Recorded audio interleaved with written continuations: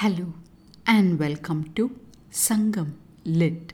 This is Nandini Karki, and in this episode we listen to guidance being passed on to a co-worker as depicted in Sangam Literary work Puranaanooru 133, penned about the Velir King Aay Andiran by the poet Uraiyoor Enicheri Mudamosiyaar.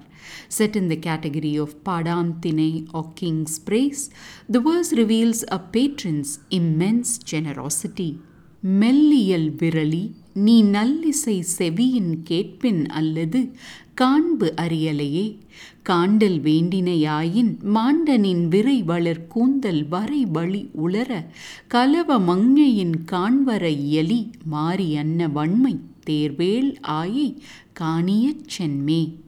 A song that is addressed to a female singer-dancer who worked along with bards and penned and performed verses before patrons. The poet's words can be translated as follows. O gentle-natured dancer, you have only heard about his good fame but have not seen him yet. If you wish to see him with your excellent thick and fragrant tresses swaying in the mountain breeze, akin to a peacock with bright plumes, walk on and go thither to see I, who owns chariots many and who renders unto others with a generosity like that of a raincloud. Let's delve into the words of this verse. The poet tells the female dancer that she has probably heard so much about King Aay, but not seen him in person. If she so wanted to, then walking with her thick hair swaying in the breeze, akin to a peacock dancing with its radiant feathers out, this fine lady must head towards the rain cloud of generosity that King Aay is.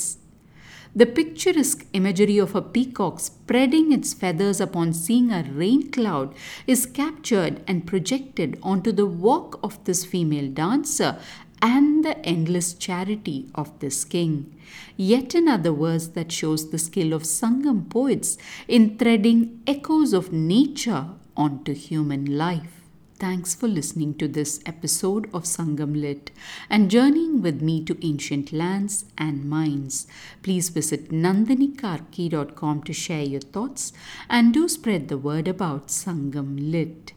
Until next time, Nandri Vanakkam.